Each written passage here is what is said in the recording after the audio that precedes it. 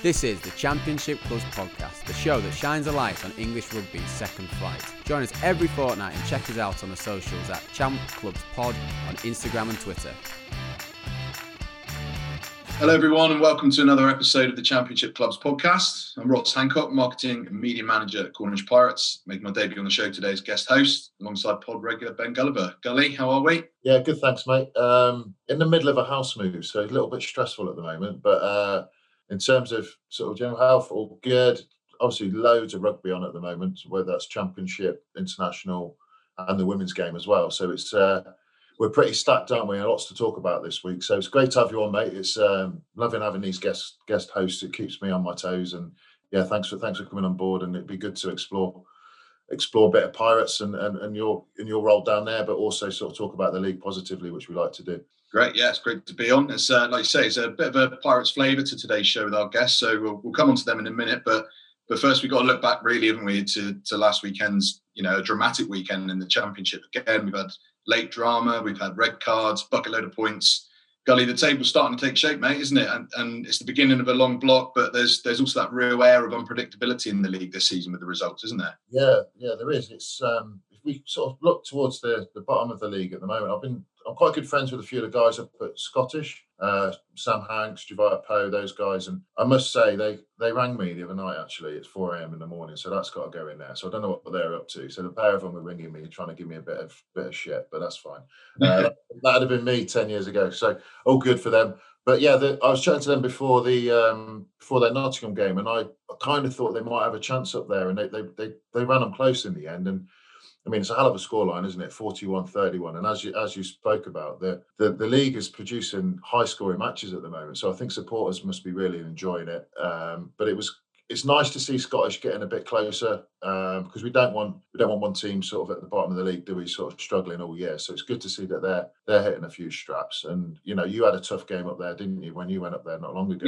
Yeah, we did. I think everybody, you look at a 100-point defeat and you worry about how their season can look, but Paves always talks about with us, if we come off the back of a poor result, it's that emotional response. And they definitely had that emotional response the week after against us. And, they looked a good outfit. And I'm sure, like we saw with Hartpury earlier on in the season with us, I'm sure that they'll pick up some results as they go. And they've certainly got closer. And, they picked up a try bonus point at the weekend again. Yeah, and it's just good. I'm just pleased because some good guys at that rugby club, and obviously they missed last year, didn't they? So it's been a bit of a battle for everyone at that rugby club, and it's pleasing to see that on the field they seem to have a positive reaction to that poor result. And it's like you said, the Pirates winning up there, massive bogey team for you guys as well, isn't it? So I think it's your first win up there in the champ for a long time. Yeah, 10 years it was, yeah. Yeah, bloody hell, that's a long time. Crazy stat. Move on to Saturday. So sort of they're all really close games, aren't they? All within a score. Every losing team picked up a bonus point by your guys, but we'll touch on that in a minute. But Ampthill don't win in Richmond. When I was playing there, we never won down there. I think we got a draw once when they were in National 1. So great win for Ampthill. I think Josh Scousty needs a shout out for getting a hat trick and not making team of the week, which has caused a few issues on our WhatsApp group with the other guys in the Champ Clubs podcast. So Scousty gets a little shout out. So good on Ampthill winning at Richmond for the first time. I know they beat Scottish down there, but they've not actually beaten Richmond in Richmond, I don't think. Donny going down to Hartpury, as you guys know, Hartpury's a tough place to go and picking up a good win. And it's like, Donny, I would have thought at the start of the year would be people's sort of not favourites, but being in around the top of the league, and they had a tough start to the year. So for them to win at Hartpury is great for them. And then Ealing Jersey, that's very close, isn't it? I mean, I don't know if you've managed to see that game or not, but that's Jersey managed to pick up 2 bonus points there. Not many teams do that at Ealing, do they? Yeah, no, not at all. We obviously they kicked off slightly later than us, so we may have had an eye or two on that score. But Jersey, as we'll find out this week, and I know Mugs is going to be a tough fixture over there, and they're another one of those teams that you expect to be in and around the top, and they gave Ealing a scare for a long period in that game. Not many teams will come away from their place with 2 bonus points. So and they very nearly turned them over, and they're yet to welcome them over to the island as well later on in the season. So yeah, very interesting result. I did catch the highlights, and both playing a decent brand of rugby. So it just goes to show how competitive this league is at the top, doesn't it? I think Jersey's maul is a massive strength, isn't it, of theirs at the moment. So, like you say, we're getting into that period of the year where Champ Rugby may become a bit more forward orientated than normal, just because of the weather and the pitch is becoming a bit heavier. I think it's going to be making for an interesting sort of return fixture, that one. And like you guys at Pirates will always be keeping an eye on that, but obviously looking after your own shit, because you've got to go and do that. And you had a bit of a battle Saturday, is that right? With because I saw the Twitter feed and you were losing at half time. So how was that as a fixture, and obviously coming out the other end with a good win? Yeah, very good win. To have a 5-0 match swing, match point swing, is not something that looked on the cards at one stage. But I think the key thing with this squad and this this season, there's no panic in and amongst the boys. I think they trust their processes and they always back themselves to get the job done. But Pirates Bedford games are always close affairs. They're always open and entertaining affairs, and so it proved again. We looked at Bedford's backline before the game, and they went with that 10-12 combo of Grimaldi and Maisie. So they perhaps changed how they wanted to play the game, or how we viewed they might change the game, but they still came out with that that free flowing attack that they've got, and they scored some nice tries. Former Pirate and Alex Day went over for a beauty as well. And Dean Adamson, who got in the team of the week, scored a nice try and picked some good lines. So yeah, I think it was dubbed the battle of the Pirates forwards against the Bedford backs. But yeah, I think the key moment in the game was obviously the red card just before half time. I think knowing that we trailed by 6 at the break, knowing that we would go into the second half with that extra man, would just be a case of sticking on task and trusting the processes. And we got the job done, and that's all that can be said. It's another bonus point win, and another win at home at the Monet, and trying to build a bit of a fortress there. And we're unbeaten there this season. Obviously, beat Ealing there earlier on in the season. There's tough fixtures to come. You can't look ahead too far to an Ealing, or obviously we've got Jersey this weekend. But this league now is so tough and so attritional that every weekend you can potentially come unstuck. And we found that out earlier on in the season against Hartpury, and it nearly happened against Scottish as well. So you've got to be on your game every week. And I'm sure that the focus will be, bang on for this weekend. I'm just looking at the league now, and that game this weekend's huge, really, isn't it? We're only 8 games in. It'll be the 8th game of the season, and if you guys win, you'd expect Ealing to win this weekend. You stay in the hunt. Now, if you lose, you're going out to plus a win, aren't you? Still, so you're going to. It's a massive game, yeah. Second against third, and obviously we say we don't want to look ahead too far, but we know we've got Ealing on New Year's Day, so. That's a big game ahead, but we've got some tough fixtures before that. I think Doncaster might have something to say about it at the weekend against Ealing. They're a good side on their own patch, and that's the thing, isn't it? With an Ealing, a Pirates, or possibly even a Jersey, that becomes your home game against those teams become a cup final, and you can't underestimate that. And teams can find something and put in a performance, and sometimes get the result. So.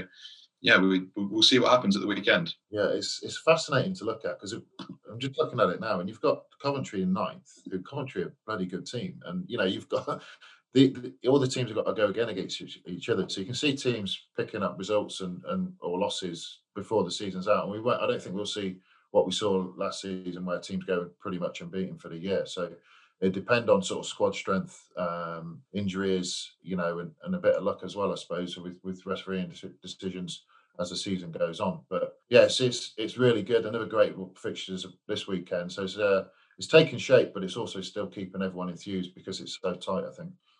Yeah, no, it's like you say, it's that part of the season where the games are coming thick and fast. We've got that block now until the new year before some more time off for the boys, and yeah, like you say, we'll start seeing what the squad strength is like in the teams. And this is the time of the year when teams start to pick up injuries, the weather comes in, and the tactics change, and it becomes more attritional. So I think the league by the end of this block will start to really take shape. Yeah, and we can look forward to sort of where it will be at the end of the year. But probably a good time to bring in our second Pirate of the day. So I'll hand over to you for that. No problem, mate. Yeah, like we said, we mentioned earlier in the show, there's a strong Pirates theme to today. We're delighted to welcome out of a very busy schedule, no doubt, Cornish Pirates and, of course, Truro City Football CEO Rebecca Thomas. So welcome, Becky. Hello. Hi, Becky. Thanks for coming on. Hi. How are you? Yeah, good, thanks. So, Becky, thanks for popping on. I think it's great to have you on and have someone from your level. We often speak to players and coaches, but someone at CEO, CEO level is great for us. And it's, I suppose, for the listeners and for us guys on here, it'd be a little overview of your role at the club, and obviously with Troy City as well, and how you've sort of ended up there, and been down at Pirates for 10 years now, and just sort of a brief overview of your role within the club and how things sit at Pirates at the moment. Yeah, so so I've been at Pirates for just over 11 years now, actually. So started, as I say, when I just came back from Camborne as financial controller. I'm a chartered accountant, and so joined back in 2010, and then from there kind of grew with the business, I guess. Became finance director back in 2018, I think, and then just about 4 weeks pre-COVID, I think, took on the CEO role as well as finance director.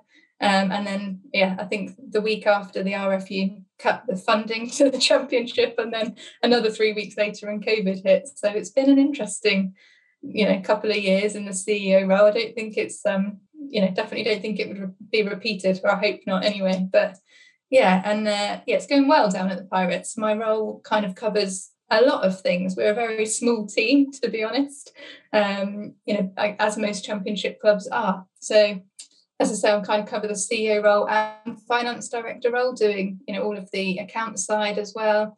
And over the years, I think I've pretty much covered every job role that's at the Pirates.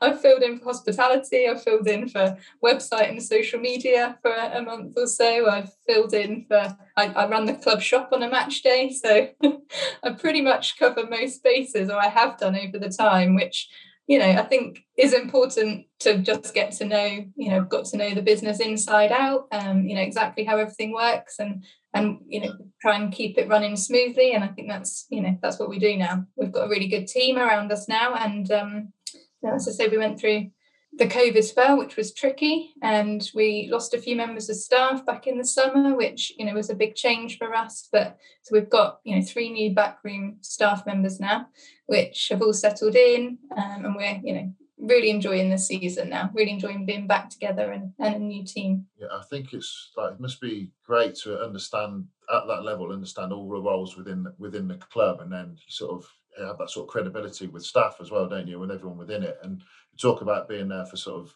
11 years, and you've got Gav and Paves, obviously, that have been there for a long time. Yeah. How's your relationship with those guys? How close is it all, as from the coaching of it to your side of the business? I think that's another one of our huge strengths, in that we are a very, very close team. Obviously, Gav and Paves have been here the whole time I've been here, and even Matt Evans now is our team manager. He joined the year after I started, I think. So all of us have worked together a long, long time, and we know each other. We know each other's ups and downs, and we've been through an awful lot together. And I think that's, again, one of Pirates' huge strengths, that, off on the field, we have Gav and Paves who, have dedicated years and years of their lives to this club, and what they do is absolutely amazing. You cannot underestimate what they do for this club.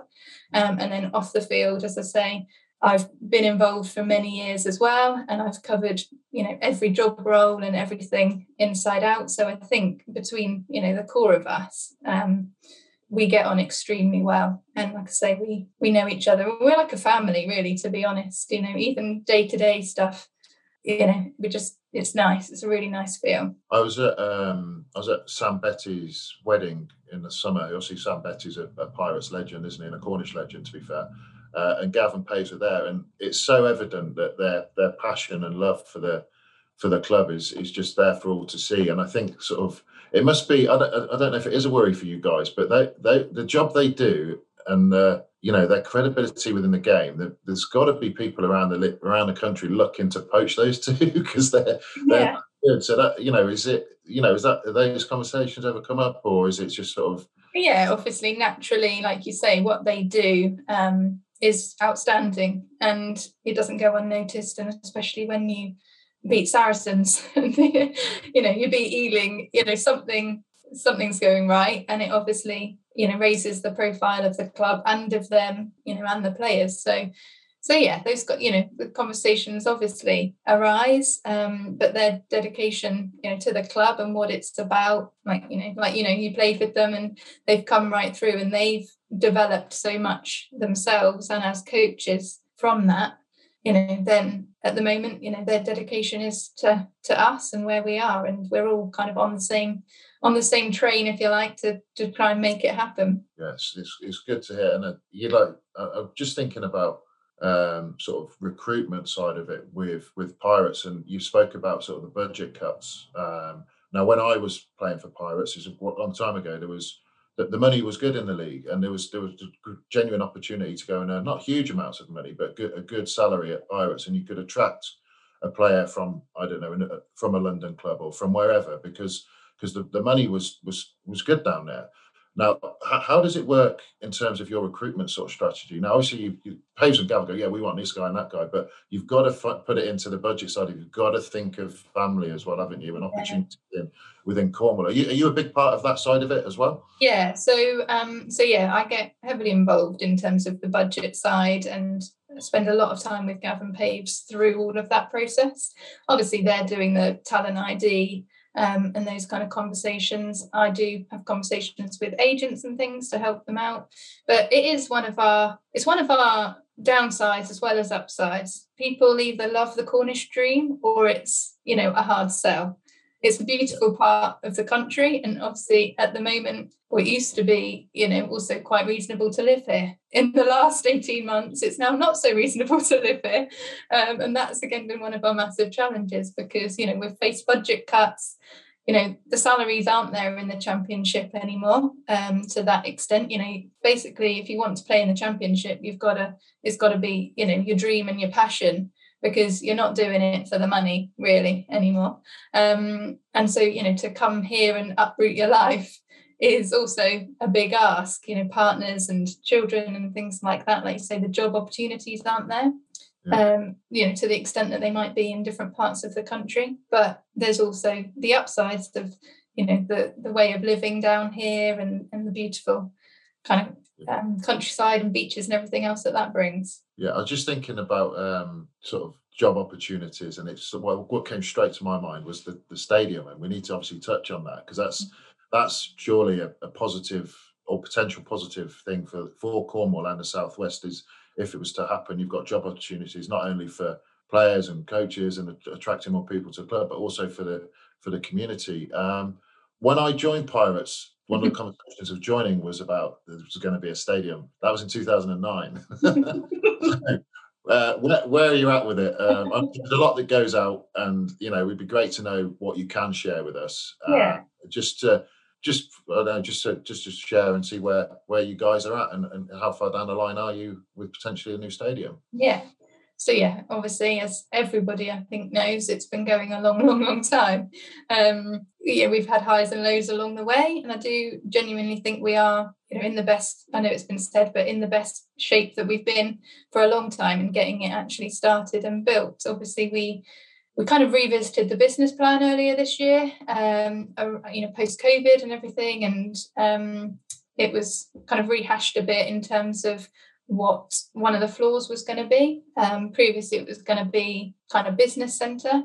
It's now been mapped out as a rehab and a concussion centre, which is a lot more relevant to things that, you know, have been quite prevalent in the media and things recently, player welfare and all of that, you know, as well as providing something which is, you know, for the people of Cornwall really and beyond, because, you know, it's going to be the first kind of centre of that kind, and it's for, you know, public and private use. So yeah, I think that element of it within the stadium does really make it, you know, such a great asset to Cornwall. You know, it's not just about Pirates playing there, Truro City playing there. You know, it's for everybody. You know, yes, you know, we'd love to have the stadium to go and play there, and yes, we'd love to be in Truro and a bit more central.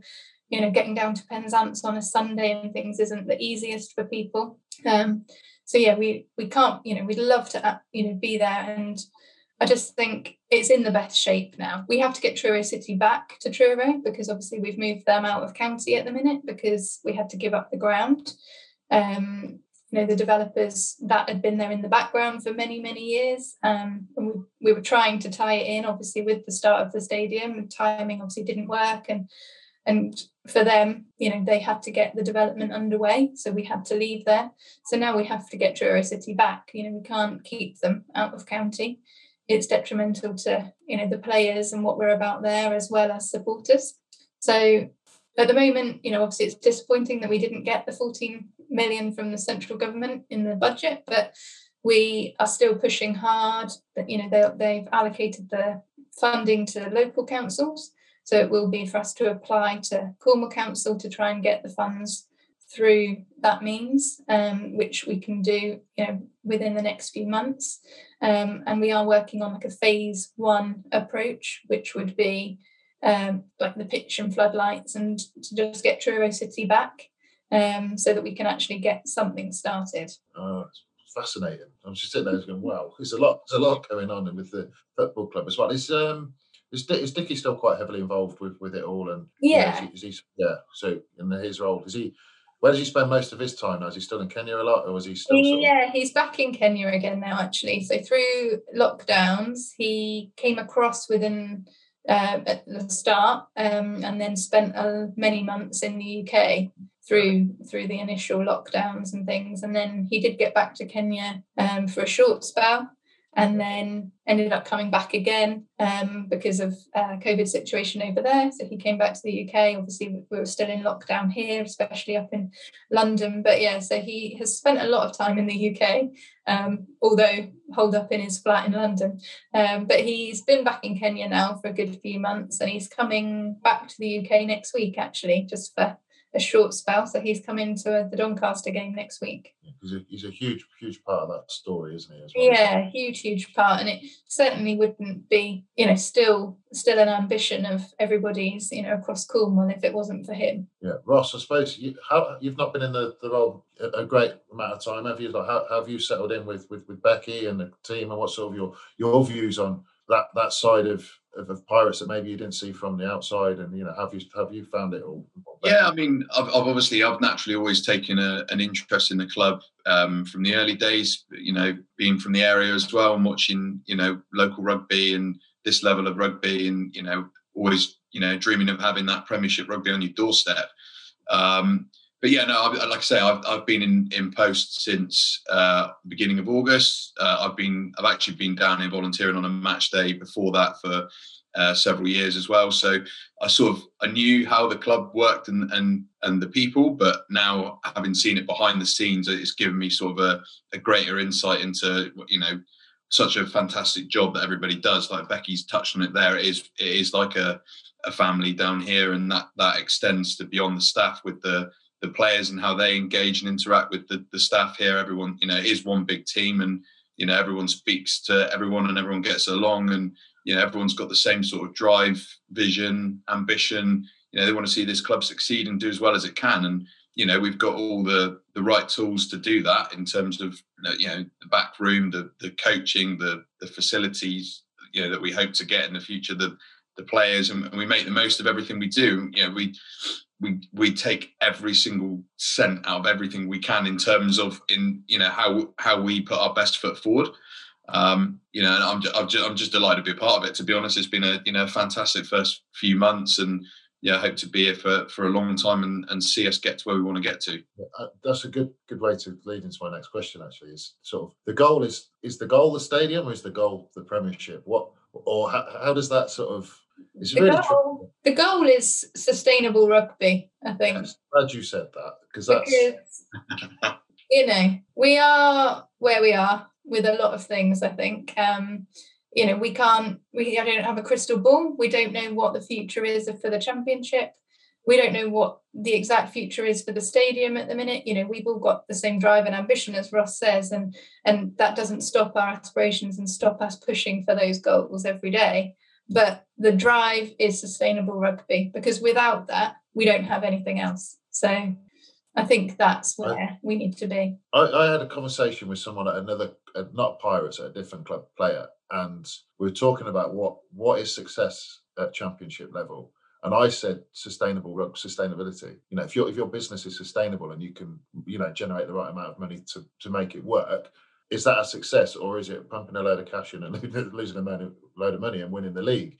And it's a real difficult one in rugby because you've got your head and your heart, haven't you? And I don't know if it's always run the right way at certain clubs. You go wrong at clubs. London Welsh, for prime example. It's really refreshing to hear you say that. Yeah, and I think, you know, we do have to remember it's easy to get caught up in that, throw money at it, we want to be the best, we want to get to there, you know. But for how long? Like you say, it has to be sustainable and it has to be fun. At the end of the day, we're playing rugby, which, you know, we're all doing it because we love it. And it has to be fun. I think you can get to a point where you sap the life out of it and you're doing it for the wrong reasons. And I think COVID and everything else that, you know, clubs have been to just retain squads, retain players that want to play at this level. Like we say, there's not heaps of money in this league anymore. You know, you're doing it because you love rugby, you love playing rugby. And, you know, there's the dream of becoming a Premiership player, isn't there? But I think just bringing back that fun element of actually enjoying what we do again, you know, making it sustainable and making it enjoyable is kind of our goal, really. On the stadium sort of goals, obviously the concussion centre, that sounds just phenomenal, but something that I'd probably need a trip to be fair. But in terms of other sort of community, sort of social responsibility, that side of it, how obviously there's the Pirates amateurs and the Pirates mini and juniors, and a lot of clubs. I think the way it's going is you look at an amateur, say, and they've got that side of the club there in place, and it sort of supports the first team. Would those guys move with you as well on that side, the mini and junior side, and would there be a full pathway opportunity for a women's team as well? Those sorts of things. Is that all things you are interested in? So Penzance and Newlyn amateurs, and obviously their mini junior section will stay in Penzance. You know, the Mene and the club will still exist. They will still exist. We've affiliated to Penzance and Newlyn obviously anyway at the moment. But with a move, you know, yes, obviously a lot of clubs do have the history in the mini junior section and things themselves. Obviously Cornish Pirates was formed, you know, for Cornwall out of nothing, obviously many years ago. And rugby is so strong in Cornwall, and those mini junior sections of your Penzance, your Penryn, your Redruth, your Camborne, they're so strong. And, you know, my son plays at Redruth, and we don't want to take away from that. You know, that's history. That's what Cornwall is about, and those areas, and that's huge to them. We don't want to take away from that. We want to support that. You know, we want to support that with a stadium where those teams can all come and play. They can have a day out, they can have a mini tournament or whatever it is, but the individual clubs also need to survive and exist in their own rights. So, you know, it's about supporting that. And yes, you know, we would love to develop a Cornish Pirates women's team, you know, that's, you know, perhaps can enter some leagues and work its way up, the same as we've, you know, looked at a Cornish Pirates touch team. You know, there's a few touch teams within Cornwall that kind of struggle to get numbers themselves, and, you know, to kind of bring everybody together in one central point, you know, under the brand would be great. But we definitely don't want to take away from what's already there. You know, there's a brilliant rugby infrastructure in Cornwall, and it's just, you know, bringing that all together and being part of it, really. Yeah. I'm just thinking from a player's point of view now. And if the football's going to be there, what you're thinking for pitch-wise? Is it going to be grass or is it going to be plastic? What question? Oh, age-old question. It'd be great to get to that point, I suppose, wouldn't it? Yeah. Obviously, you know, we know player preference would be grass. Yeah. It is a community use stadium, and to get community use day after day after day, you know, it has to have an element of plastic to it. You know, you're never going to be able to use it day after day after day and get that change between rugby and football, perhaps, you know, within the same weekend on a grass pitch, although we would love to think we could. It becomes a revenue stream as well, though, doesn't it? It's another, it's sort of, you've got to think, like you say, sustainability. Exactly. You have to think, and I know there's varying thoughts on plastic pitches, but obviously we will be putting in the one that is the safest and the best that we can. Truro College actually have just recently put in a brilliant 3G pitch, which is like the latest version that's approved for rugby, and they say it's absolutely brilliant. Is it? Yeah. I never really, I don't know, I always used to fear them when I was playing on them, and then when I came off, I actually didn't mind it when I came off. I felt a bit better. But the mental sort it's the mental side, approach to going on it, and I love training on it because you don't get dirty. I coach it. I've coached ladies now with Georgie, and that's a plastic pitch, and it's great to coach on. But I'm not playing. Less washing machine survives a lot longer. Yeah, just get crumb everywhere else. But what's the sort of future sort of like straight away? We've got sort of big picture. How do things look sort of over the next few months? So obviously we've had a good run so far, which is great. Like I say, post COVID and coming into this season, we had quite a shift in our squad. We lost quite a few key squad members who have been with us a long time, and we've brought in some younger guys, and that's always a daunting experience, probably more so for me than the coaches, but it's how they fit with the club, and it naturally takes a bit of time for them to integrate and learn what the coaches are about and learn what our players who have been with us a number of years are about. But they've really settled in, to be fair, and I think that's evident from especially the last few games, which have been they've been tight or they've been close, and perhaps a while back, if we were that way in the first half, we struggled to come back from that, whereas we've shown real depth, I think, and persistence to come back from some tough first halves over the last couple of games, and winning always makes everybody's mindsets a certain way, so it helps. Like we said earlier, this weekend is going to be a tough one. Jersey is never an easy place for us to go to. I've been over a few times, and it's always a tough one for us. So like I say, we've worked hard, we've had a good few weeks, so let's just see what happens. But it can, we've got another 6 games, or 6 games now on the bounce to take us through to Ealing, so it's not an easy run. And Christmas and everything in the middle, and like I said, Doncaster at home again is not going to be easy. A couple of away trips, Hartbury, Boxing Day, and obviously we went there and lost, so that's not going to be an easy ride. So and then into Ealing. So I think the next 6 weeks is going to be tough, and obviously it's how we react to each week and what happens and rebuild from there, I think. It's a full-on 6 weeks, and obviously Jersey, you've got Harvey there. Obviously there's the Pirates link, and there's that to it. But then just touching on sort of the league and the league in general, because obviously there's the review going on at the moment. Have Pirates got much of a say in that? Are you sitting in any of those meetings? And we're not part of the strategic review group, but obviously stuff does get fed back to the CCC, and we get asked obviously for our views on things.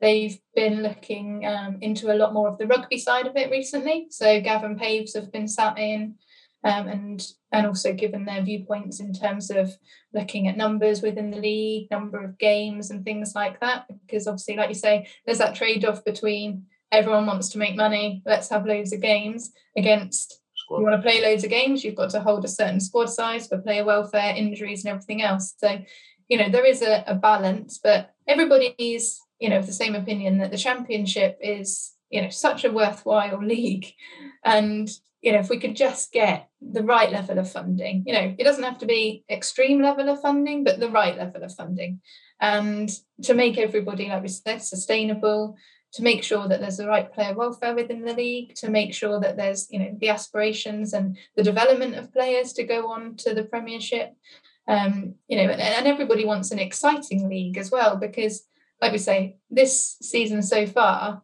has been great. That's what everybody wants. They want this, this kind of competition. I think, obviously Ealing are an extremely strong side, and they've got, huge numbers, similar to a Premiership squad, but it's still not to say it's not impossible to beat them.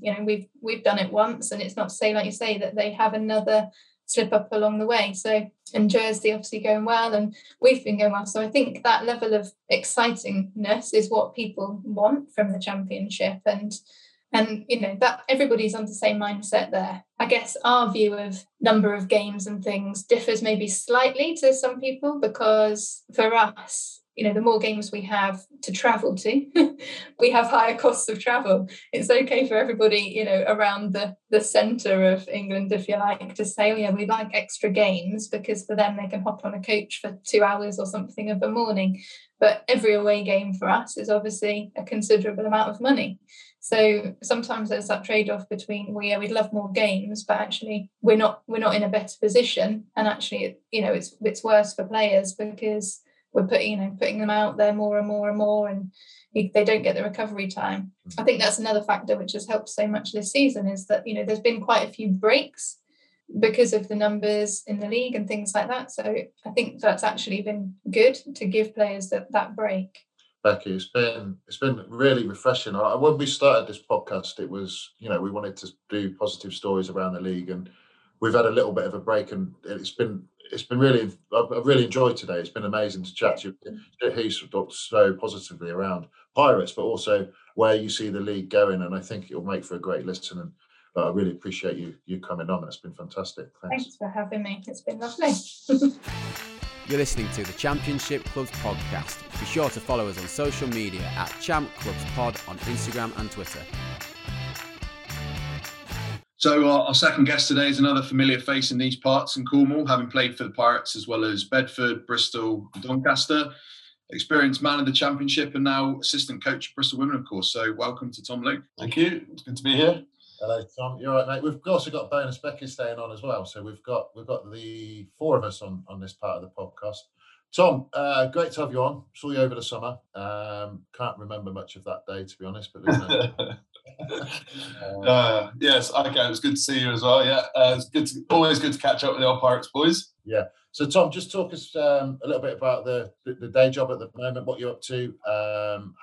How sort of post sort of playing and all that side of it gone for you, and your general day to day at the moment? Yeah, so post playing for me was like a real long process. I just listened to a really good podcast with Dan Carter, and he spent 6 months repurposing himself with the CEO of Saatchi & Saatchi. Like, they've gone through a whole repurposing process for him, which obviously most of us don't have access to that level of person, let alone that process. So I kind of just stumbled my way through it. You spend so long completely consumed with trying to be a professional rugby player in the first instance, and then when you sort of achieve it or a level of it, then you're consumed with being it, and it is your entire entity, like it is your entire identity.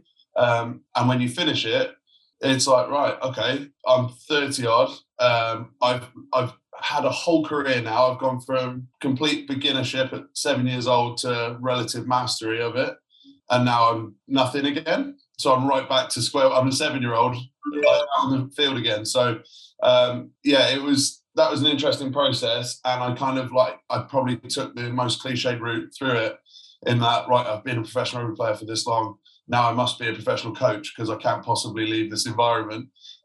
So I chased that pretty hard.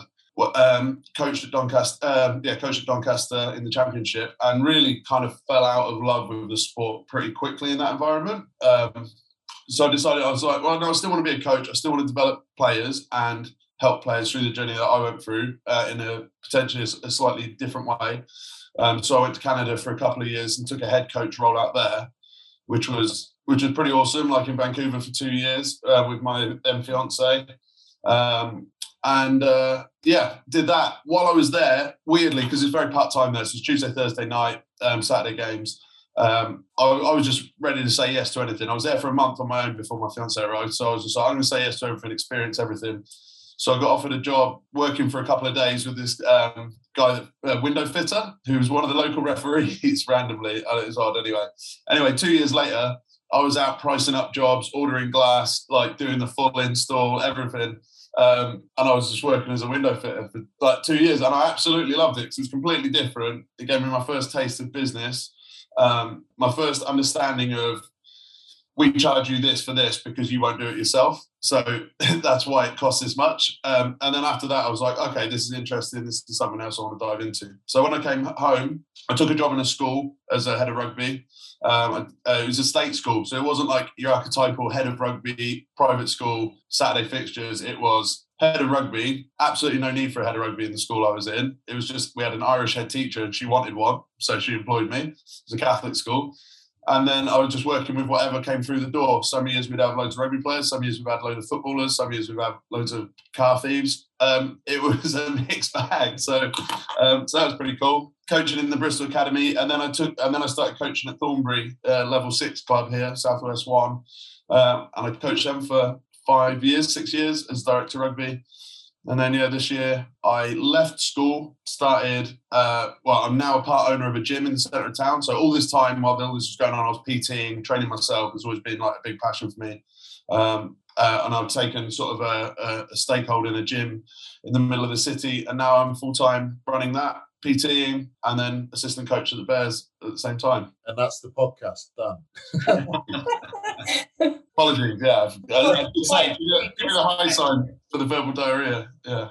No, mate, it's all right. For me, I've been on a similar journey to you there, but a little bit back to front with the teaching side of it. And it is, you don't know, do you? You think you know, but you don't know. And I think, like I always advise players that are in the game now to go and try stuff while you're doing it and just see what you like. And it may help with the transition, it may not. It's everyone goes through it individually, don't they? But it's a fascinating story. I'd forgotten you went to Vancouver and you became a window fitter. I mean, that's some story. Yeah, it was a wild time. It was a pretty simple time, which was great. Before, like, we've had kids now and stuff, and life's a lot more complicated. But it was just the two of us there. Look, like I said, pretty much saying yes to everything. And I ended up coaching British Columbia provincial team, and ended up. This is a rogue story, but ended up touring South America, sitting in a gymnasium in the Uruguayan National Stadium, listening to one of the survivors of the Alive story from the plane that crashed and they ate each other. So I've gone from like coaching in Donny, like a year later, I'm sat in this room listening to this guy, just in awe of him. And he was one of the guys that trekked away from the plane to try and find help, and just kept encountering false horizon after false horizon, and then eventually found some help and ate his mates essentially. And I just sat there like, all right. So yeah, it was a good time. It was a good time. Rugby takes you to some strange places, doesn't it? Just let's go right back to the start then. So you've done your minis and juniors. We just spoke briefly, but when did it become apparent that you could earn a living or become a professional rugby player? When did that start for you? Was that so? Obviously, you and I are a similar age, so the game went professional while we were finishing school in '96. And that was when it was first a possibility to be a professional rugby player, to do it as a job. I'd grown up in a forces family, so my dad was ex-Navy, chief engineer in the Navy. My brother went into the Navy, my mum was in the Navy. So that was all I knew. And my granddad was in the army and stuff, serving the war. So I wanted to go down that route, and I wanted to be a helicopter pilot. I was obsessed with Top Gun as a kid growing up, like watched it God knows how many times. So my sole focus was to be a helicopter pilot in the Navy. That was what I wanted to do. I had asthma as a kid, like I've had asthma since I was 3. And when I got to like 12, often children grow out of it, and it can just be a childhood asthma. Unfortunately, I didn't do that. So if you have asthma and you're relying on an inhaler, you can't join any of the forces. So that option was taken away from me quite early on. And as soon as that was taken away from me, I was like, okay, I'm going to be a professional sports person, or play or go to the Olympics or do one of these things. I was just sport obsessed. I had trials with Southampton football, which I didn't get into, probably for the best. So I played in goal, and I'm maybe sneaking 6 foot now. So that was probably for the best. But as soon as I didn't get in there, I was like, right, rugby it is. I'm going to be a professional rugby player. And I remember in year 9, we had these like mock interviews with people that came into our school to get ready for work experience, and as you do. And they're like, right, what do you want to do? I was like, professional rugby player. And they're like, okay, if that doesn't work out. I was like, well, that's what I'm going to do. They're like, no, if that doesn't work out. I'm like, no, this is what's happening. So let's just interview as if I'm going to be a professional rugby player. And that was it. And that was my focus. And then that was it really. It was all steam ahead. And then who was your first contract with? Was it with Bristol? Is that when you? Yeah. So I went to University of Bath, doing an HND in coach education and sports performance, which was basically set up for dossers that wanted to do sport all the time. Yeah. So it was train all morning, lunchtime, lectures where you can eat through lectures, train all afternoon. So I was playing for Bath in my first year, under 19s, 21s. And I come from Eastleigh Rugby Club, which was an amazing rugby club, great grassroots club. But Southampton, where I grew up, is like a rugby wasteland. Like there is no real pathway there. Like Quins and Irish were loosely associated for a while, but it's kind of an outpost. So by the time I went to Bath at under 17s, I probably went a little bit late. I'd barely thrown a pass off my left hand, I don't think, if at all. I remember my first game for Bath under 19s was at Kingsholm against Gloucester. Ollie Barkley was 10 and Alex Crockett was 13. I was 12. I was like the greenest kid ever. And I remember rewinding the video about 20 times because I threw a spin pass off my right hand in the game. Like that was a huge thing for me. Playing for Eastleigh, I didn't throw passes. I didn't need to because it was like it was what it was. But I never passed. So my tackling was like just reliant on just mong. There was no finesse to it. So yeah, I had a really steep learning curve when I got there. Second year of uni, then I went to Bristol because over the I'd improved a good bit in that year, and then over the summer they contacted me and said, "Come training with us." Trained with them. They had some injuries and shortages and stuff, so I ended up being invited to train with the first in the pre-season, which was unbelievable. And then I went on tour to Ireland. Played my first game of senior rugby was for Bristol against Munster at Thomond Park, at 18 or something like that, or 19. Which was awesome, went pretty good. Played the Middlesex Sevens, went pretty well, and then they offered me a contract of, I think, a massive £6,000. It's a 2-year contract, £6,000 a year or something like that. And I was just like, cracked it, I'm in. No need for the rest of uni. Never went to another lecture. And then, and that was that. So that was my first year of professional rugby, and that was the year, unfortunately, the first team unbelievably got relegated. The squad they had was incredible. It was like stellar, but they got relegated that year. Wow, mate. And then you went up to Bedford after that. Is that right? And then no. So then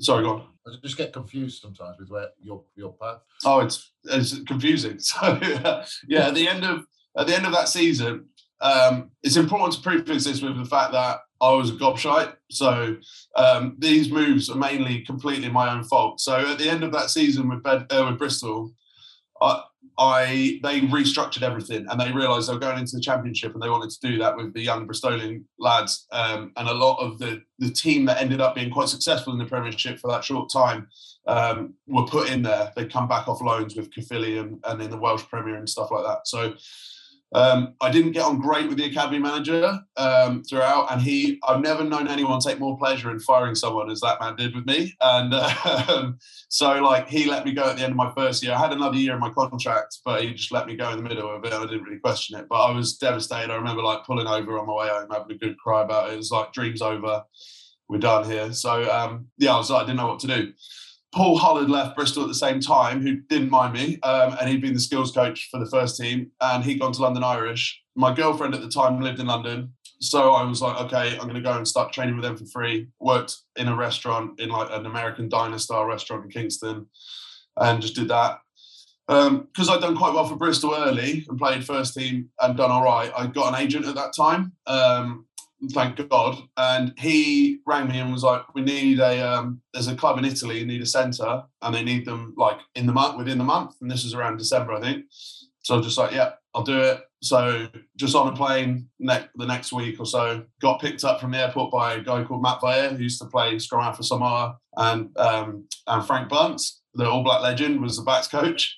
So those two picked me up. I'm sat in the back of this car in Italy, driving to this place. I have no idea about any of it. I'm 19. No idea what's going on.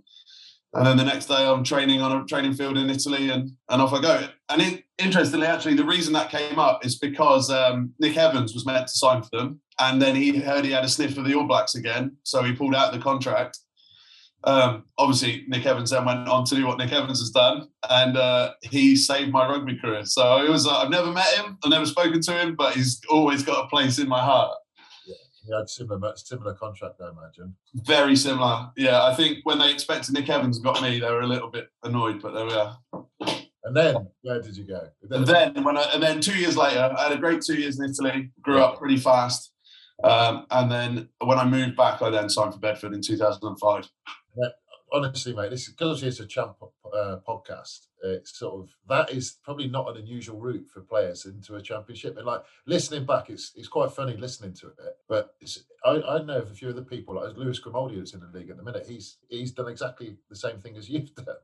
And it's sort of then you find yourself in the champ, and then like Bedford. I mean, that's a great club. We both played there, and then you had some good characters there. You had Emir Lewis, Adam Kettle, those sorts of characters, and it must have been a good time for you. It was unreal. Yeah, it was Mike Ray's first year. So he's been there a long time now and has done amazingly with that group, considering the resources they work off and the way the club's set up. It's really a testament to his coaching and the environment he created. But that year, I think, going back quickly to what you said about the championship, typical story, like it's a league of hustlers, like it's a league of people that aren't quite good enough. They've got to hustle. So it's just fun. But that's why they do so well when they do go into the Prem, because they've had that struggle. And when they're resourced and they're given 3 meals a day and the best recovery and the best weights and everything else, they thrive because they've literally lived off scraps. So it's I'm sure we'll get to that later, the value of the championship. But yeah, like you say, it's pretty typical. But yeah, Bedford, it was Mikey Ray's first year, and we lived up to his name fully. So Mikey Ray is championship riding slang for all day. And I think my mum was actually genuinely concerned about me being an alcoholic by the end of that year. So every Wednesday, every Saturday, bar none, was hard on the juice with the boys. And then most Sundays. And in that year, we came second in the championship, or then National 1, behind Harlequins, who'd been relegated, and they were playing every week with Andrew Mertens, Will Greenwood, Hugo Monnier, people of that nature, like Mike Brown's his first season, I think. We came second to them in the league, and then we came runners up to them in the Powergen Trophy as well. So like we had a stellar season. We were winning every week, scoring bucket loads of tries. We had half the Northampton team that won the European Cup that were on the right at the end of their career. Ali Heifer, John Phillips, people like that, Junior Paramore. And then we had a load of young guns that went on to do great things. Swane Tongawiya, who else was in that group? There was loads that went on and did some really good stuff. Carl Dixon went on and had, young lads at the time went on to have great careers. Amazing, mate. I didn't realise those guys were still there from Northampton.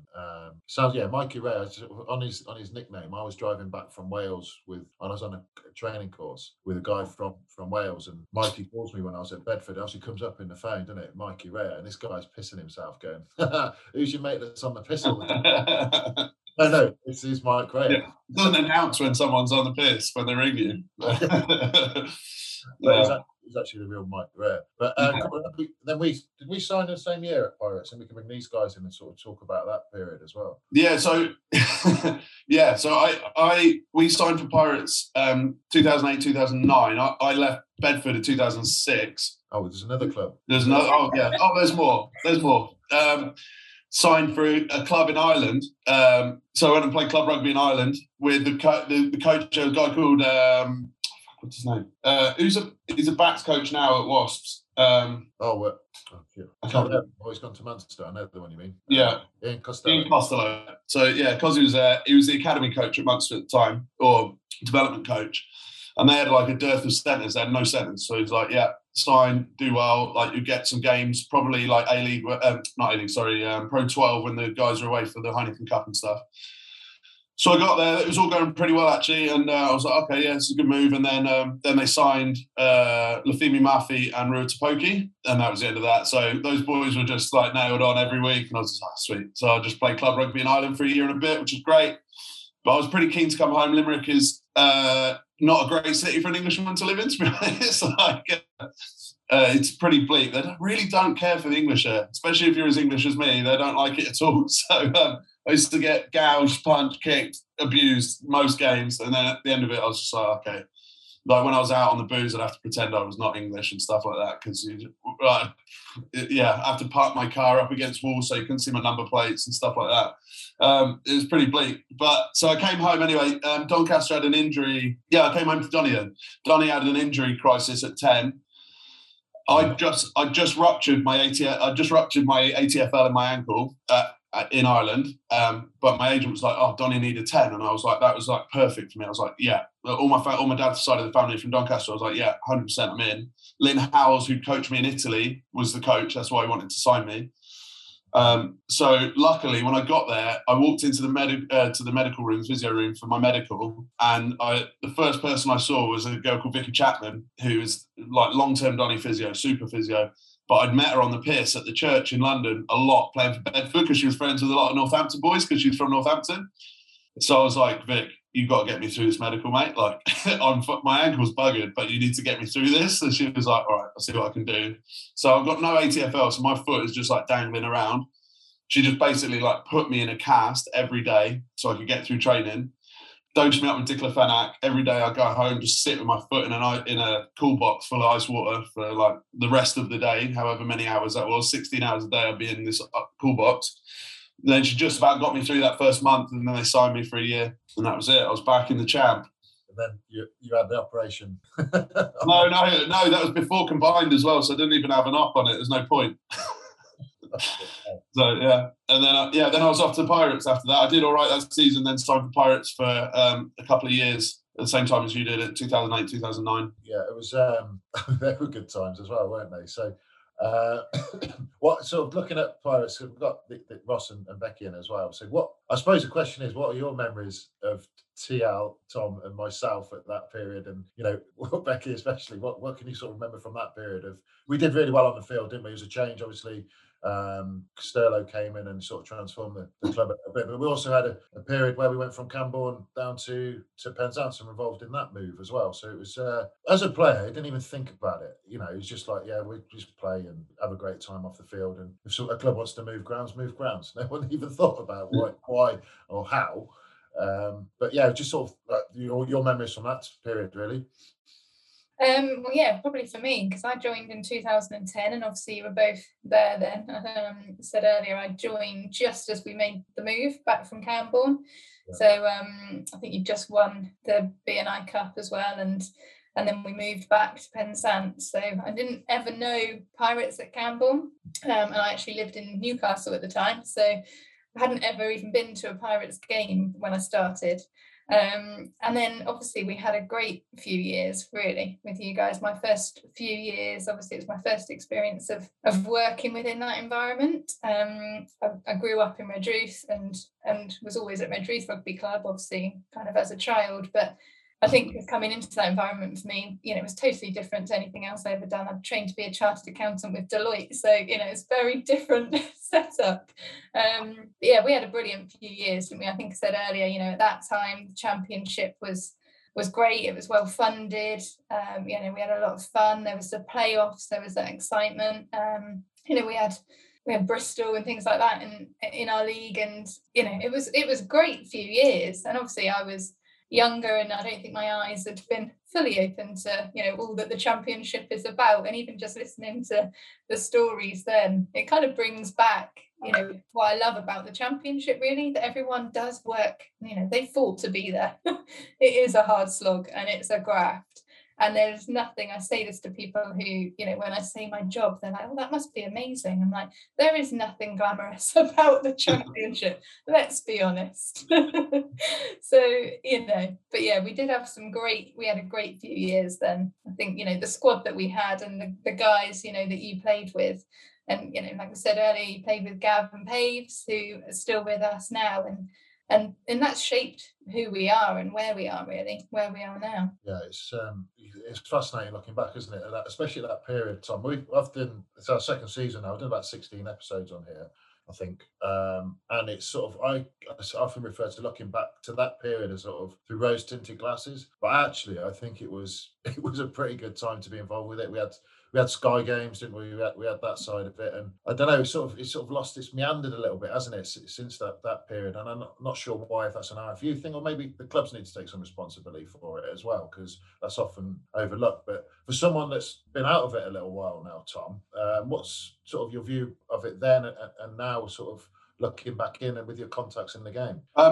I think that time was a golden period. I think Sterlo deserves a huge amount of credit for that within our organisation. I think In terms of personal development, it's absolutely pivotal to my life and the person I've become, and it improving me as a person and waking me up to a lot of things that I really could have done with learning a lot earlier. My journey may have been less arduous and less sort of windy had I learned some of those lessons a bit earlier.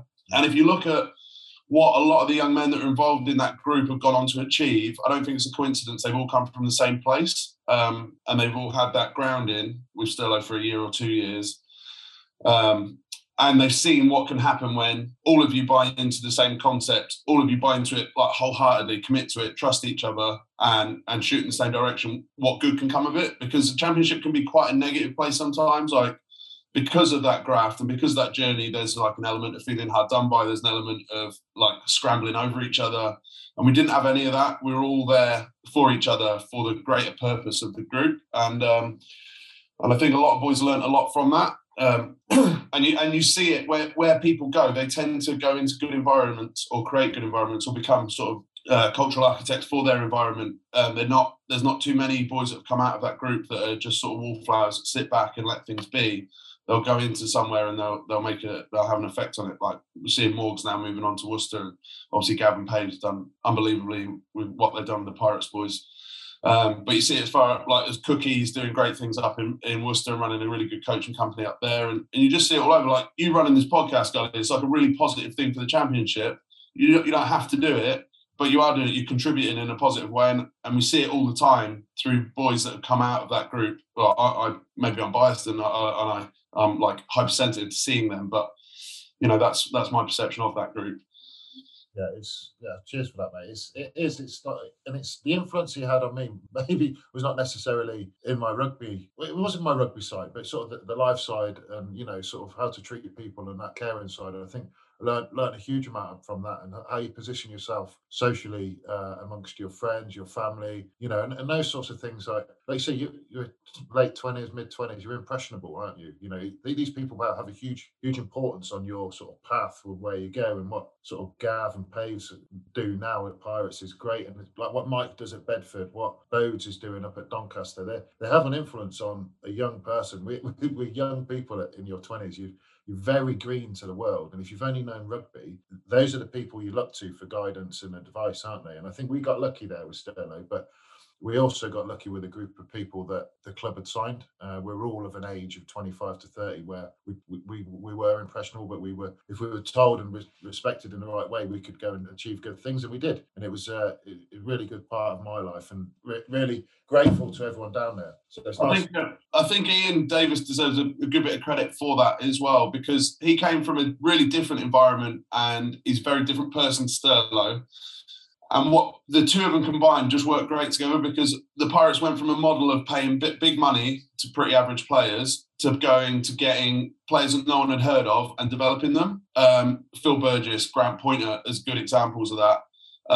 Like no one had heard of Burge when he arrived except Ian, and he brought him in. And now look at the career he's had. It's been incredible. So I think as a combination of the people that they brought in, people with the right ambition, people with the right personality for the task, I think it was a sea change from what Pirates had before. If you think about the first year we arrived, some of the players in that squad and some of the probably salaries that were being paid out compared to in our last year, and the wage bill was quite high, I think, but I think people were being remunerated in the correct manner, and you had this like young, hungry group coming through. So like Hops, for example, he wouldn't have been on a massive whack. He'd have been on a reasonable working wage, but he then went on, I think he went on to play for Queensland for the next 5-10 years, whatever. Like he was that standard of player by the time he left us. You know, he's been touted as like the next Conrad Smith, which was, if you played with him and seen the trotters he had for hands, was an absolute joke. But still, he went on to have an unbelievable career.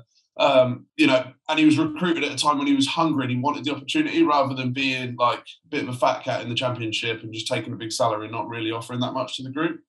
So yeah.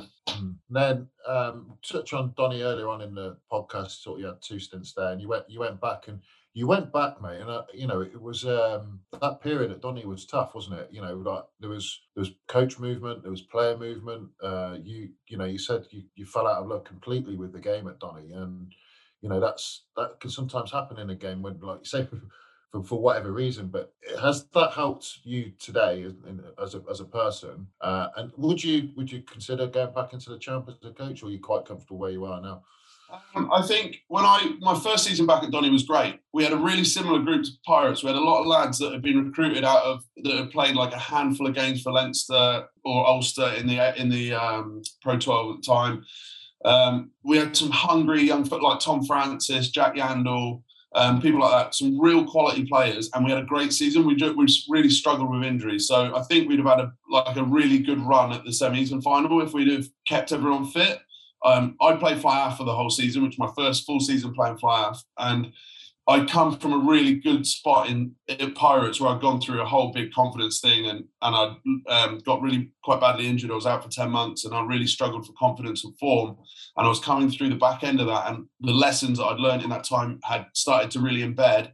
And then I got in an environment with Brett Davey coaching, who Brett's someone that has his detractors, but for me personally, I've probably played the best rugby in my life in two seasons that I've had with him coaching me. I felt like he understood me as a player, and he valued some of the things that I felt like I was good at. And confidence is huge, so that allowed me to play better.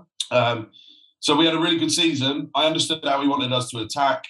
I formed a great relationship with Chris Hallam, who's still a great mate today. We were the ugliest halfback partnership in world rugby. Like, he would throw out absolute pies to me, but it was always exactly where I wanted it. And we just like formed a really good relationship, and the team played really well. Loved it.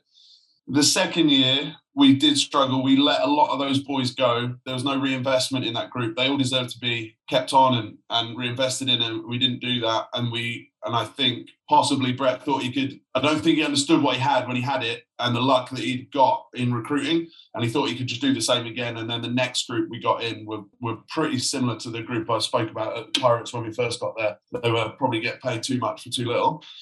And so we were in a relegation battle. Brett left. Clive Griffiths came in, and it just turned into an environment that I didn't enjoy. Being in the coach's office and seeing the two sides of the coin. You know, we've gone from being a really tight group on the field and off the field the year before to being a slightly fractured group, and I can see conversations happening on one side that maybe didn't align with what was being said on the other side, and that, like, for all my failings, I'm always straight with people and straight down the line. That doesn't, like, authenticity and consistency are two, like, my biggest, the things that I value the most highly in people, and I wasn't seeing that, and so I just couldn't stay on board with it. Yeah. And speaking to how it's influenced me since, it gave me real perspective on the game, and this is one thing I like you say to people, like, go and experience stuff and go and try stuff while you're playing. I think probably the biggest advice I could give to people is go and do something that gives you perspective on your day job, because especially in the Championship, like, not as many people care as you think care. Like, and you are certainly not as big a star in your own story as you think you are. So, like, go and do something that gives you that perspective and makes you realise that actually it doesn't really matter. Yeah, it's a great 10 years maybe if you're lucky, and you're going to make some fans happy every weekend. Hopefully, if you're at a club that's got some. But ultimately, just enjoy it for what it is. Enjoy the moment, but understand it's not the be all and end all. There's way more to life and way more important things. And as soon as you do that, it's really quite liberating, because players put a lot of pressure on themselves, and they really needn't.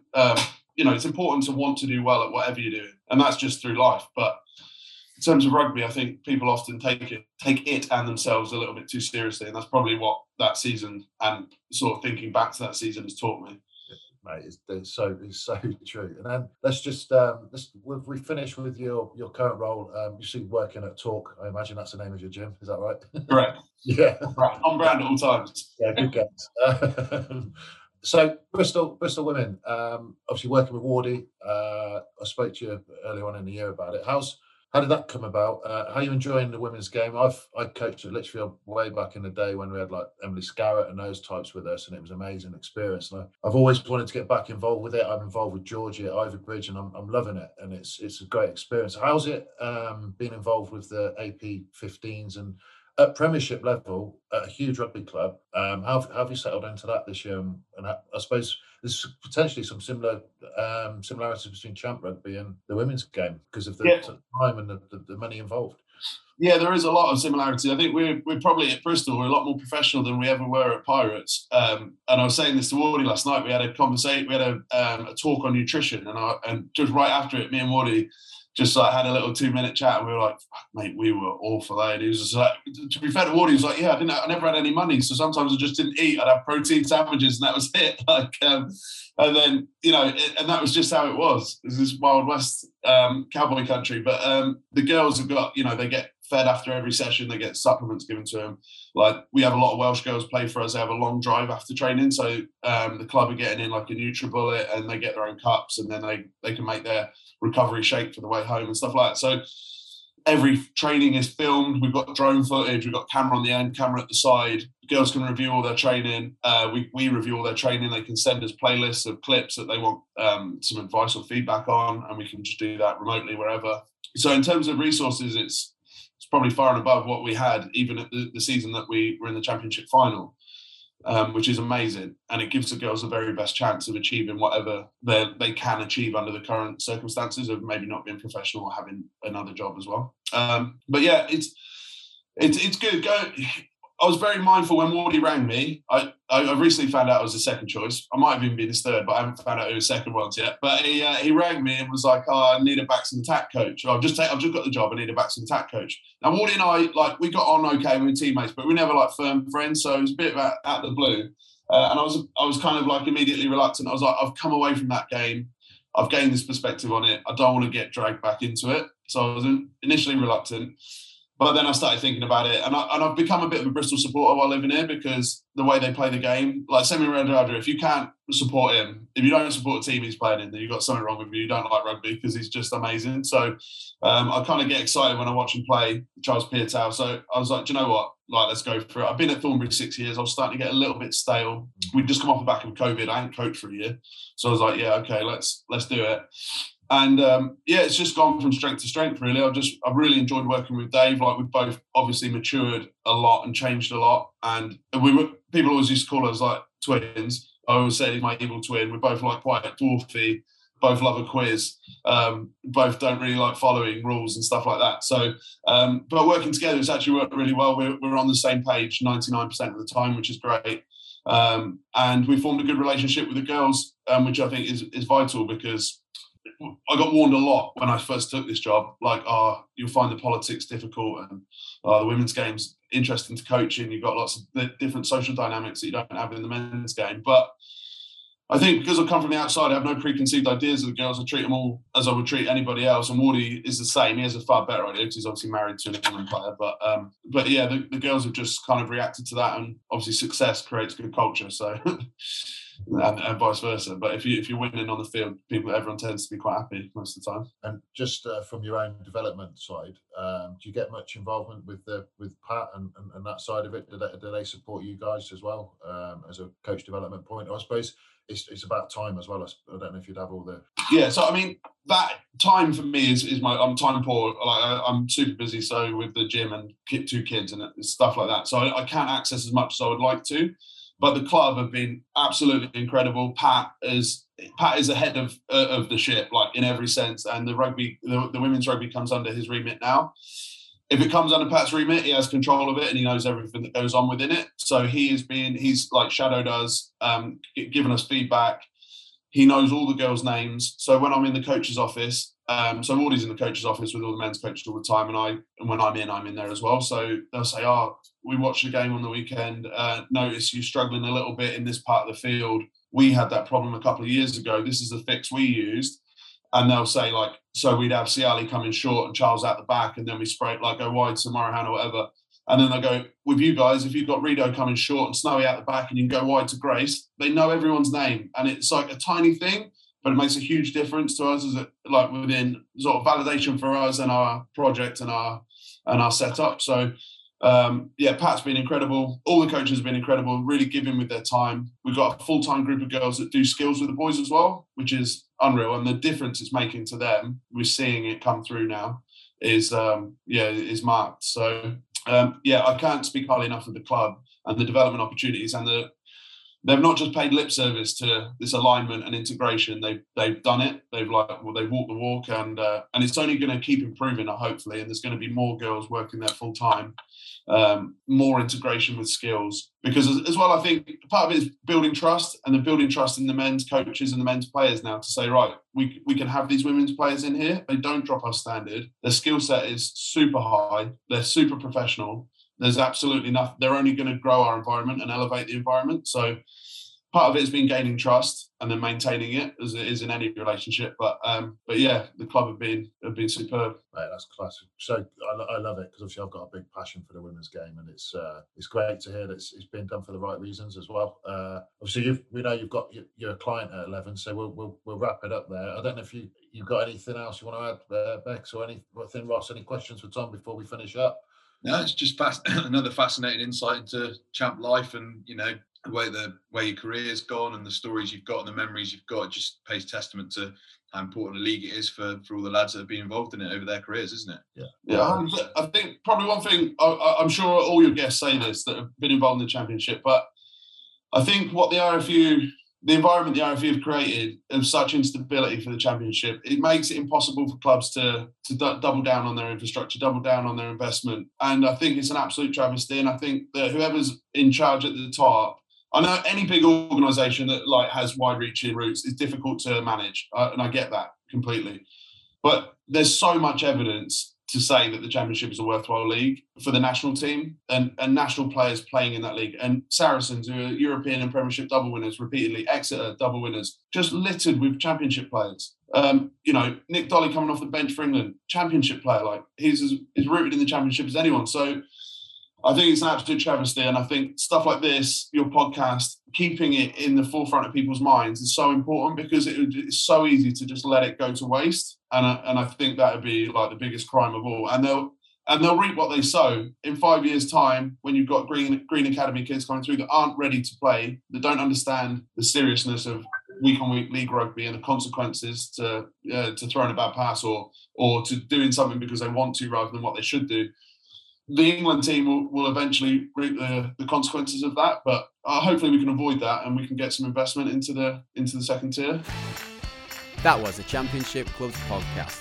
Be sure to come back in a fortnight's time and follow us on social media at Champ Clubs Pod on Instagram and Twitter.